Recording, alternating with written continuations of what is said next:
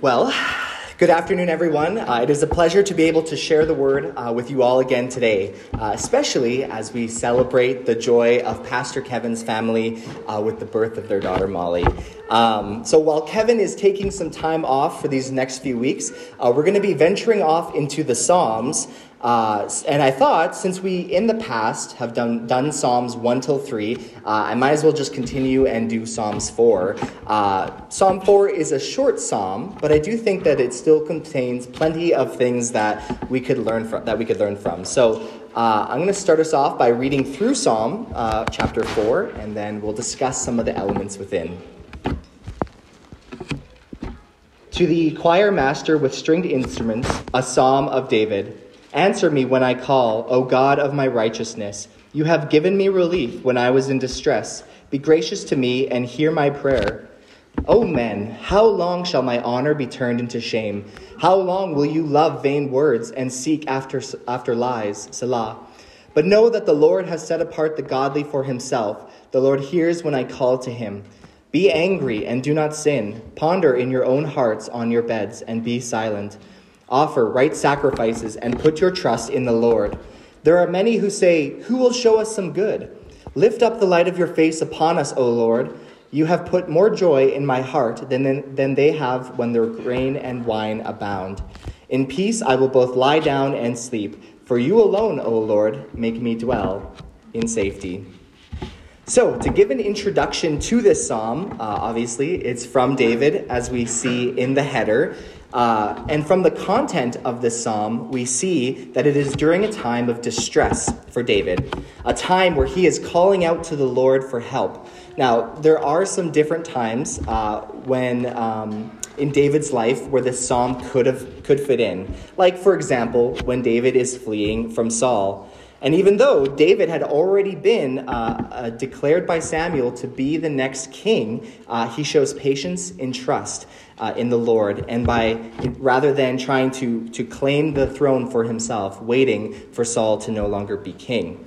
And even though David showed mercy time and time again to Saul, he was still persecuted by him until the time of Saul's death. So it's possible that this psalm was written during that time, or another chance could be that it was written during the conspiracy of David's son Absalom against David, in which Absalom rose up to try and take the throne for himself. And so that was another time of distress and persecution for David.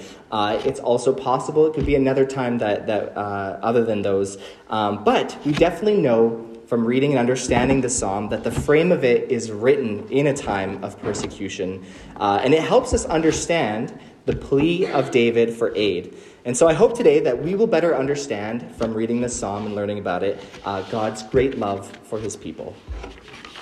So starting off with verse 1, it says, now, something interesting is that the Hebrew, the way it does it is verse 1 is actually the header, and then verse 2 is the next part. So it's when working with the Hebrew text, sometimes it can be confusing. But altogether, verse 1 goes like this: to the choir master with stringed instruments, a psalm of David. Answer me when I call, O God of my righteousness. You have given me relief when I was in distress. Be gracious to me and hear my prayer. We see the first verse starting off with David appealing to the Lord, asking for help in his time of need. For we know and appeal to God for help because we realize that God is powerful. He can answer our prayers. For if God was not powerful, how could we trust when we call upon him that he would even be able to do something or help us in our prayers? So in appealing to God, we must also recognize that God is strong. He is able. There is nothing that God cannot do. He is the Alpha and the Omega, the beginning and the end. But something also to recognize is that while God is all-powerful, he is also our creator. He is an authority over us. We can call out and ask for help from the Lord, but we can never assume that we are able to give him orders. God is not subservient to people. Now, there are those out there who might try and teach that God is almost like a genie, that you can ask and maybe rub the lamp properly or something, and he will definitely answer your prayers and you will receive what you ask for. But that's not what we see in Scripture at all. I'd like to look at a few texts, the first one being 1 John 5, verses 14 to 15. And it says, "And this is the confidence that we have toward him, that if we ask anything according to his will, he hears us. And if we know that he hears us in whatever we ask, we know that we have the requests that we have asked of him." As well as Romans chapter 8, verse 26 and 27, which says, "Likewise, the Spirit helps us in our weakness, for we do not know what to pray for as we ought, but the Spirit himself intercedes for us with groanings too deep for words. And he who searches hearts knows what is the mind of the Spirit, because the Spirit intercedes for the saints according to the will of God." It is good to pray and ask for things. We are called to do this, and yet to hold things with an open hand, saying, "If it is your will." For we do not know what we are to pray for perfectly, but we can trust that the Spirit prays within us in accordance with God's will. And we also, as God's children, have a special right to be able to call out to God for assistance. We even have a boldness in knowing that God does hear our prayers. And though may not respond to them in exactly the same way that we would like or we would think he would, he will in accordance with his will. So turning back to Psalm 4, we see that same boldness in David when he calls upon the Lord to answer his prayer. Now, the next thing you'll notice about this verse is how David calls God his righteousness.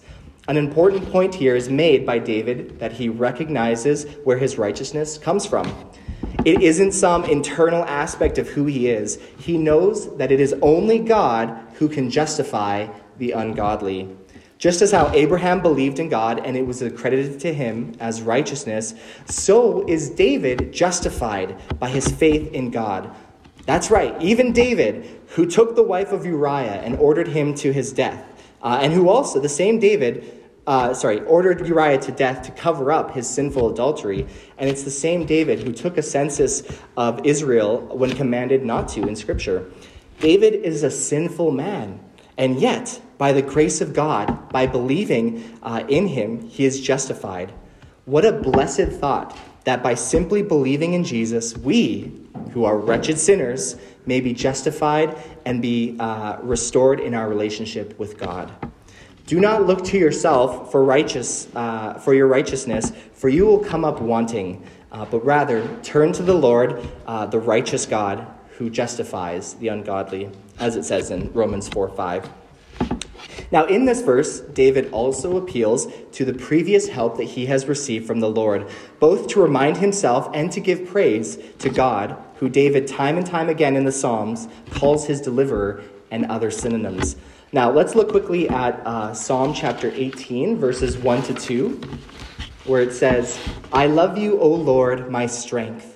The Lord is my rock and my fortress and my deliverer, my God, my rock, in whom I take refuge, my shield and the horn of my salvation, my stronghold."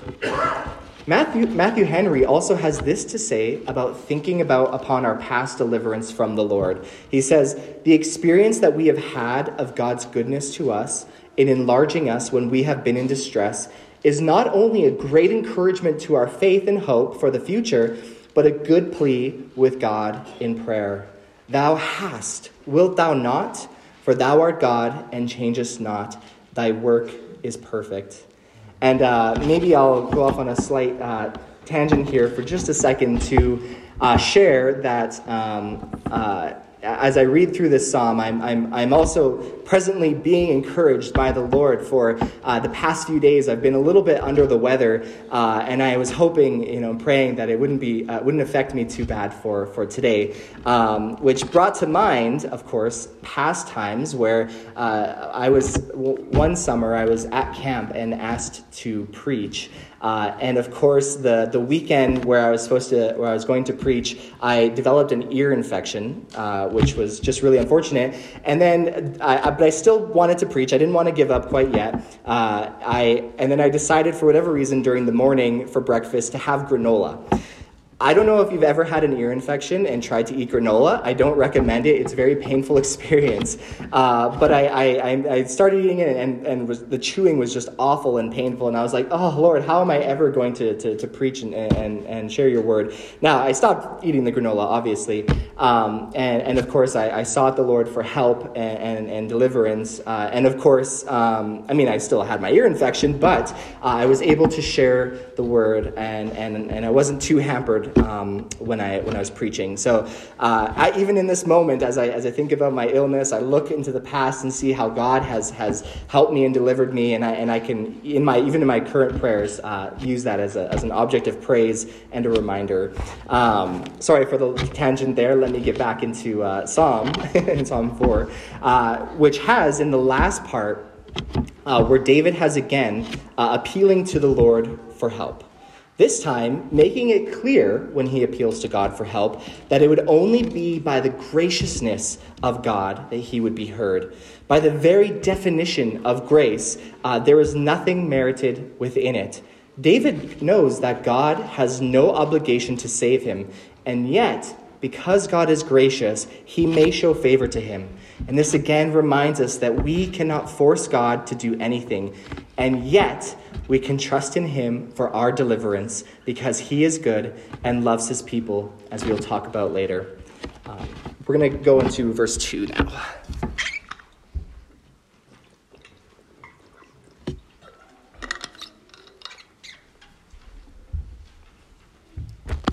Verse 2 says, O men, how long shall my honor be turned into shame? How long will you love vain words and seek after lies? Selah. Our next verse, David turns his attention to men. Some commentators have taken this to be a reference for the men who would be persecuting David, his enemies. And I do believe that to be the primary audience that he is addressing or intending. For who else would be turning David's honor into shame? And yet, there is also truths in here that I think apply to all peoples. For the men who would be persecuting David would not be recognizing the truth of, firstly, who David is, and of course, the faith that he has in the Lord. They revile him, and instead of honoring him as king, they are instead seeking his life. This gives evidence to the reason why David is crying out to the Lord for assistance, because of what these men are doing. In being persecuted, David is appealing to the Lord for help. And so this group here, these men, will be David's primary audience for the next few verses. But he sets the stage by telling them that they are in the wrong. They aren't righteous and following a righteous cause. They are deceived and conceited, and these men are the very purpose for the psalm being written. And yet, we also see in this verse a general appeal to men. For how often do we as people love vain words when people flatter us? We can love a people pleaser who puffs up our ego. Or even another interesting way of translating this verse is instead of vain words, using the word vanity. Now, let me ask you a question. What is a synonym for vanity? Pride. And how much do people love their pride? Well, let's be honest. There's a whole month built around being prideful. Now, I know it's really easy to point out the errors of our culture around LGBTQ issues. But when examining this verse, it really sticks out to me how it appears to me that David would be speaking out directly against this movement going on. From a biblical perspective, we see this movement being being built on the foundation of loving vanity and seeking after lies. Think for a second about the amount of groups there are out there that are encouraging LGBTQ lifestyles. And what is their main motto? Be yourself, love who you want to love, be proud of yourself. It's heavily focused on you. And even though they state their goal as to make everyone feel accepted and loved, and of course, that's not necessarily a bad goal, except for the fact that they encourage people to live in sin. They encourage to feel pride for who you are and your identity, which in reality is just a sinful propensity. And rather than seeking the shame of their deeds, they instead deceive themselves into thinking it's good. And they also encourage others who practice such things, which is something that we read similar in Romans chapter 1, verse 32.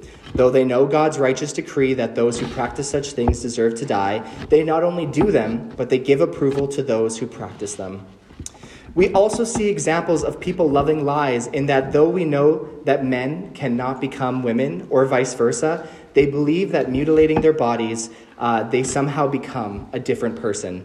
And one of the most obvious ways this doesn't work is when it comes to allowing so-called women women who are really men play in women's sports. People know the truth about the physiological differences between men and women, and yet because people are so committed to this foolishness, to believing in this lie, it's now become mean or rude or even evil to ban biological men from women's sports, from female sports. Now, I'm sure there are tons of other things that we could think of that we would be able to relate to this verse of people loving vanity and seeking lies. So I'm gonna stop there. But again, I would bring to mind that this is nothing new. People have always loved vanity or vain words and exchanging the truth for the lie.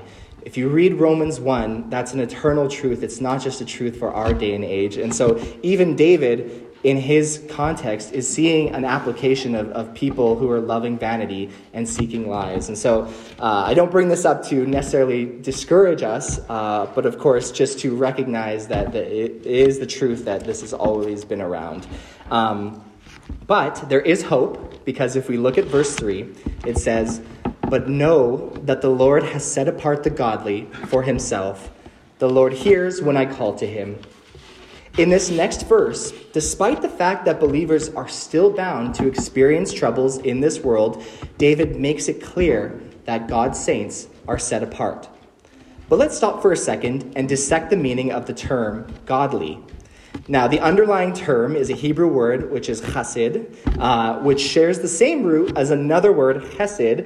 They're very close in terms. Hesed is a word that is often translated as steadfast or loyal love. It's a word we see often used of God and his particular love for his people. It's like the love between a father and his son. It's a deeply committed, loyal love that God has for his people. And so here, this word, chesed, which is slightly different, which is translated as godly, the question that we have is, who are these people? Well, the meaning of the term is someone who practices the relationship of steadfast love with God. It's a different word than the word righteous, which states a legal standing that we would have with God. This word instead is a reference to someone who is being faithful. You see, we would consider a righteous man to be someone who follows the legal moral obligation of the law, at least externally, right? Someone who didn't steal, lie, cheat, etc. You might look at that person and consider them to be righteous because externally they're doing all the things right. But to be chesed means much more than that. It means to live in a covenant relationship with God. Now, one example maybe that can help us understand the difference between righteous and this chesed, this godly, would be the difference between the Pharisees, who by all accounts were considered to be externally righteous, right? They followed the law, even though not properly, because as Jesus came and revealed to them their error. But the people would have looked at the Pharisees as the godly ones, the holy ones, because they knew the law and they followed it, even if they twisted it with their traditions of men. So compare them versus Enoch. Now, if you remember, as we've been going through Genesis, we don't know a lot about Enoch, but what's the description that Scripture does give of Enoch? That he walked with God. Now, that is a very intimate description between Enoch and the Lord. So you see, Enoch would be considered chesed, and if because of him living out that covenant relationship with God. It's not merely an external righteousness. It is living with the Lord. And if we're honest, we know that this is a really high standard. And from a Jewish perspective, they take the meaning of this word and connect it with a form of works righteousness, right? Being saved by the things that you do. But knowing what we know from all of Scripture, including the New Testament, I think that the definition of chesed isn't simply just making someone making themselves a good person and loving the Lord as best as they can. I believe that chesed would also refer to every single person in the New Covenant. Everyone who believes in Jesus Christ. For the very fact that God grants us new hearts that we are able to be in a proper covenant relationship with him. The only reason we could live a life that is even pleasing to the Lord is because of what God has done in us first and foremost. So I'd like to read just a brief section. And again, I'm going to be reading from Romans 8 here. Romans 8, verses 2 to 5, which says, "For the law of the Spirit of life has set you free in Christ Jesus from the law of sin and death. For God has done what the law, weakened by the flesh, could not do. By sending his own Son in the likeness of sinful flesh and for sin, he condemned sin in the flesh, in order that the righteous requirement of the law might be fulfilled in us, who walk not according to the flesh, but according to the Spirit. For those who live according to the flesh set their minds on the things of the flesh, but those who live according to the Spirit set their minds on the things of the Spirit." So it's totally fair to see this word and think of it also as the word saints, right? Those who have faith in the Lord. Because without faith, there is no way that we can be in a right relationship with God. Now, if we had more time, we could actually see plenty of parallels between this psalm and Romans chapter 8. I mean, even the whole discussion about God working together all things for the good of those who love him, or how nothing can separate us from God's love. But for the sake of the time, we will be focusing mostly on Psalm 4. But I hope this helps you better understand that this word, chesed, and the godly that you see, even though it is pronouncing about people who walk in right relationship with the Lord, as we understand from the New Testament, it's all because of faith, right? So by having faith in the Lord, you are also considered one of the godly, one of the faithful.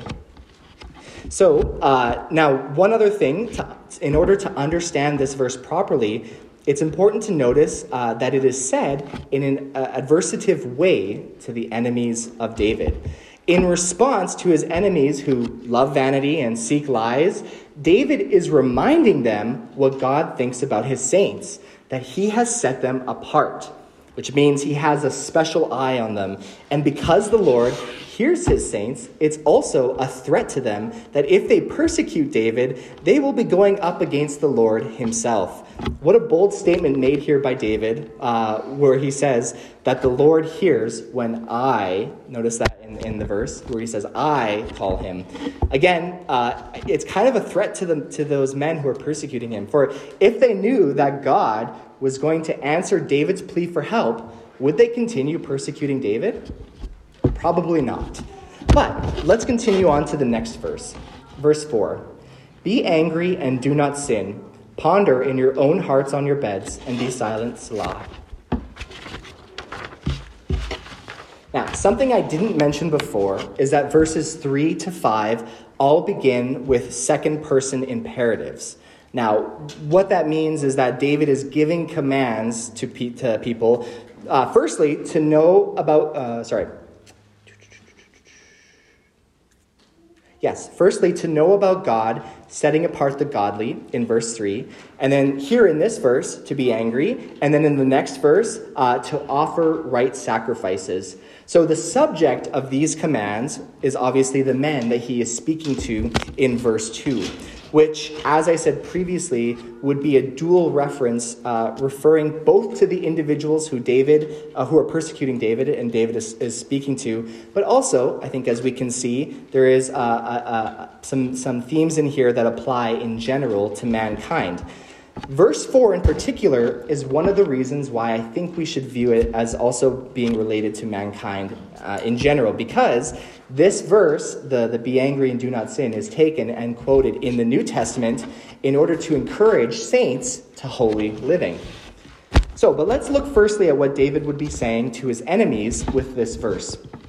So after the previous verse of calling them out and describing them as lovers of vanity and seekers of lies, he then asserts that to be going after him will result in God being at David's side. And who would think they have a chance against God? Now, obviously, what would be the reaction of someone hearing these words?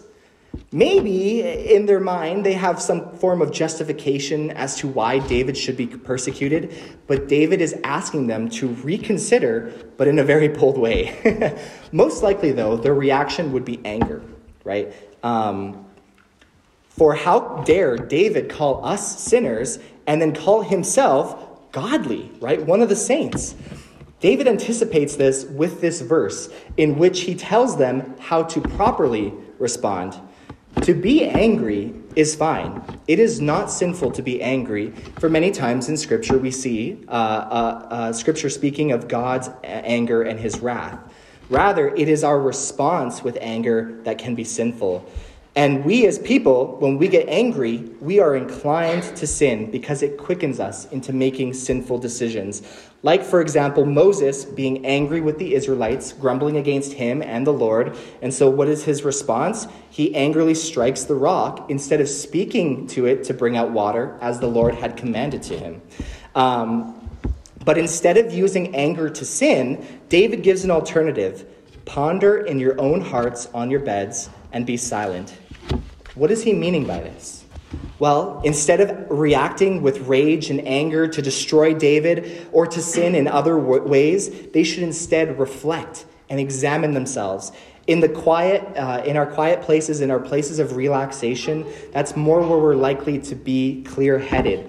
And he is asking his enemies to consider, is this really the course of action that they want to take? Is David worthy of being persecuted? Or perhaps has his whole endeavor been in error? It's a call for the first part of repentance, recognizing error. So, what can we take away from this verse ourselves? Well, something to consider is how destructive anger can be. Earlier, we heard from Psalm 37, and I wanted to focus our attention just on three verses 7, 8, and 9, which says, "Be still before the Lord and wait patiently for him. Fret not yourselves over the one who prospers in his way, over the man who carries out evil devices. Refrain from anger and forsake wrath. Fret not yourself, it tends only to evil.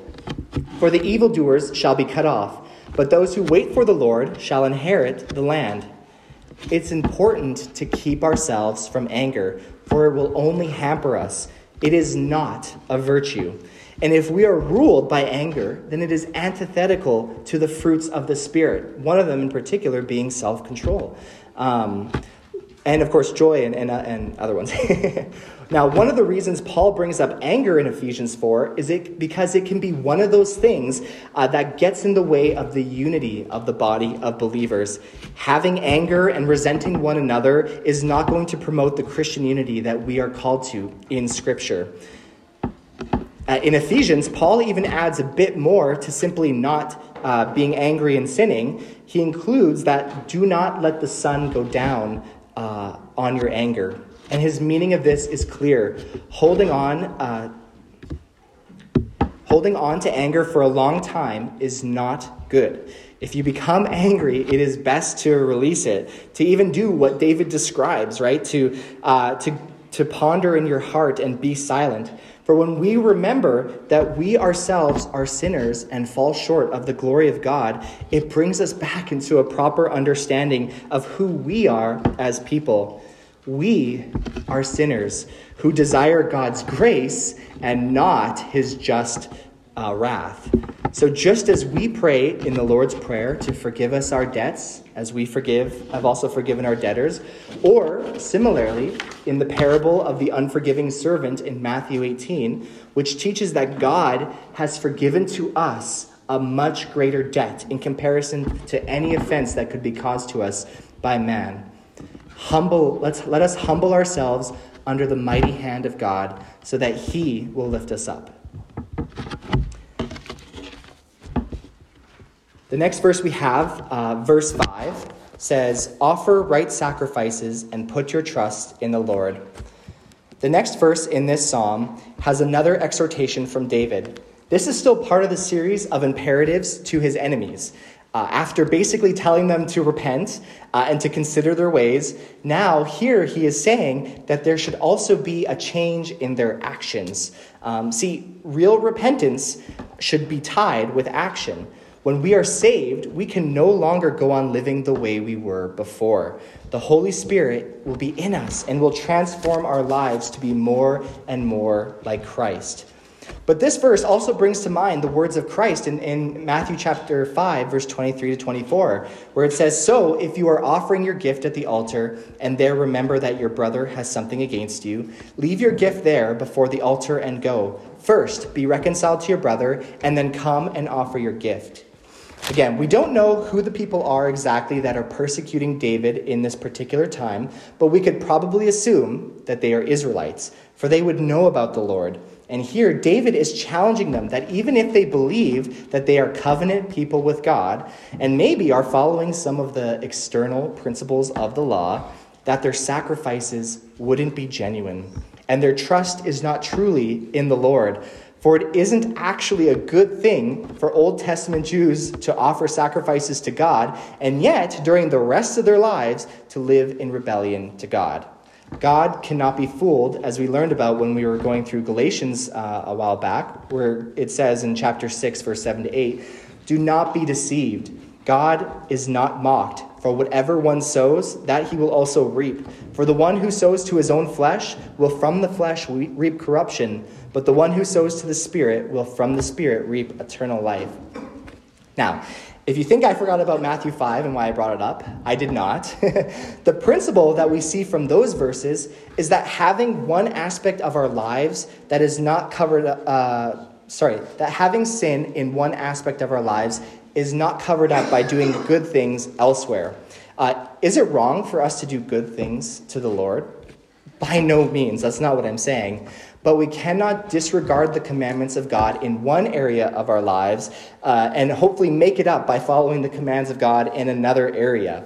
For example, a verse that I talked about when I preached from Genesis chapter 2, which is husbands are to live with their wives in an understanding way, showing honor to the woman, so that your prayers will not be hindered. I didn't give the reference, sorry. I think it's from 1 or 2 Peter. Oh, shoot. That's okay. You can check it later if you're interested. But even if a man is teaching the word, sharing the gospel with people, doing things that are considered good by us, but he's neglecting what the word says about his household and his wife, well then, in reality, that person is not being obedient to the Lord.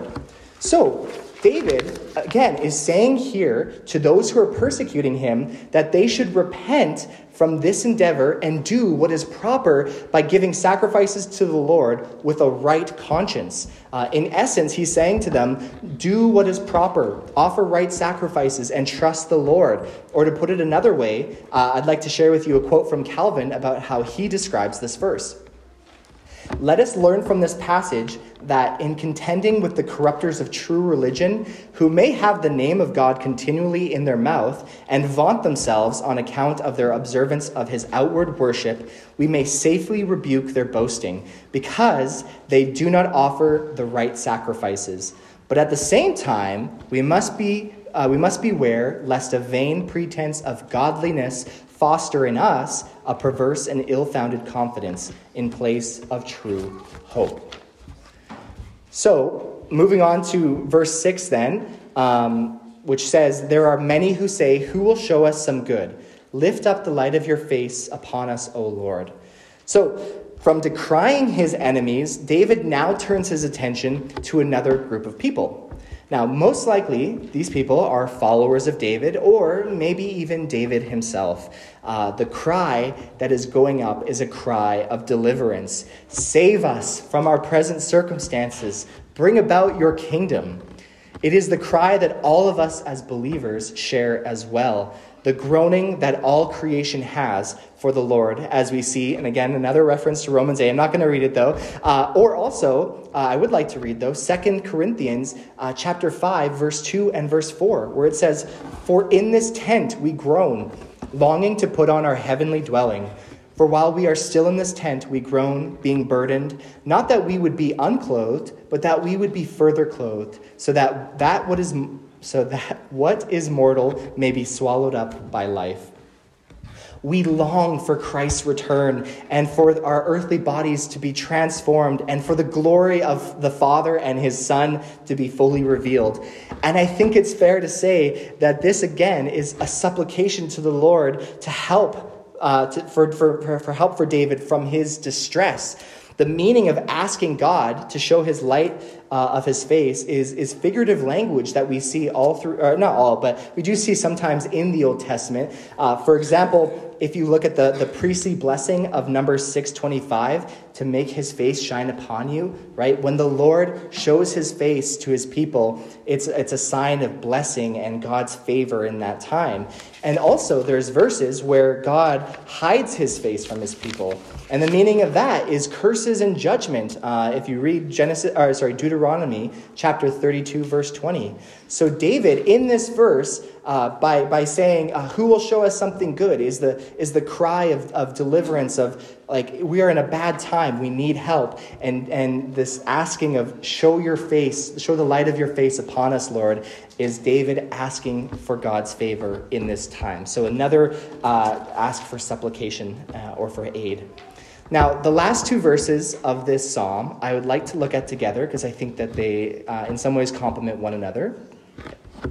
And so verse 7 says, "You have put more joy in my heart than they have when their grain and wine abound." And verse 8 says, "In peace I will both lie down and sleep. For you alone, O Lord, make me dwell in safety." Now verse 7 starts with speaking about the joy that fills David's heart, even in the midst of distress. In a psalm that calls out to the Lord for aid, David still can say that he has joy from the Lord. Similar to Philippians 4, verses 6 to 7, which says, "Do not be anxious about anything, but in everything by prayer and supplication with thanksgiving, let your requests be made known to God. And the peace of God, which surpasses all understanding, will guard your hearts and your minds in Christ Jesus." You see, David contrasts this joy given from the Lord with the earthly joys that come from the things upon the earth, but are in reality fleeting, right? For while wine and grain can be a temporary pleasure, they may not be around always. And I would say, if we base our joy on things of the earth, we are going to be sorely disappointed. For how could the creation ever match the Creator? The next verse starts with David proclaiming the peace that is given to him from God. A peace, as we saw before, that surpasses our understanding. A peace that, knowing people are most likely out there looking to kill you, that you can still sleep. David can say this only because he knows and trusts in the Lord. It's not a pride in his own abilities. It's not some false hope that things will hopefully work out in the end. It's trusting in the all-powerful God who loves his people and promises to save them, even if not physically in this world, then for himself in eternity. So, what can we learn from this psalm? Well, directly, it is a psalm about supplication in a time of distress. It teaches us that we can call out to God for aid in our troubles, and even teaches us how. For though men will always be sinful, the psalm makes some bold statements for God's relationship with his saints. He sets them apart. He hears their call. He will give them joy and peace in the midst of their struggles. So if you are struggling this day, my prayer for you is that this psalm will encourage you and help you understand that God knows your struggles and he hears your prayers. Put your faith and trust in him. And even though they may not resolve immediately, or even in the way that you would expect, know that God loves his saints, because God is our righteousness. We are declared chassid, the godly, or the faithful. So rejoice, lie down and sleep. Not in this moment, but later. Sleep in peace, for it is God alone who makes us dwell in safety. Let me pray.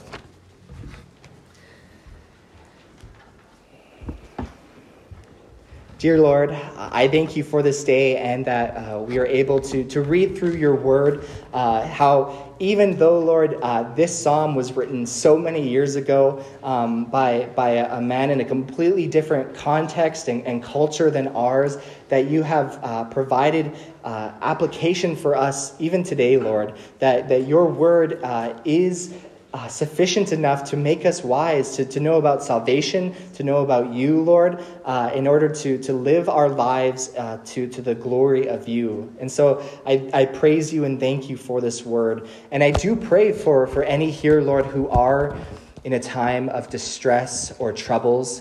I pray, Lord, that they would trust to call out to you, Lord, and even as we saw in Philippians, Lord, that they would give their prayers and their supplications to you, even with thanksgiving, even in the midst of their struggles and their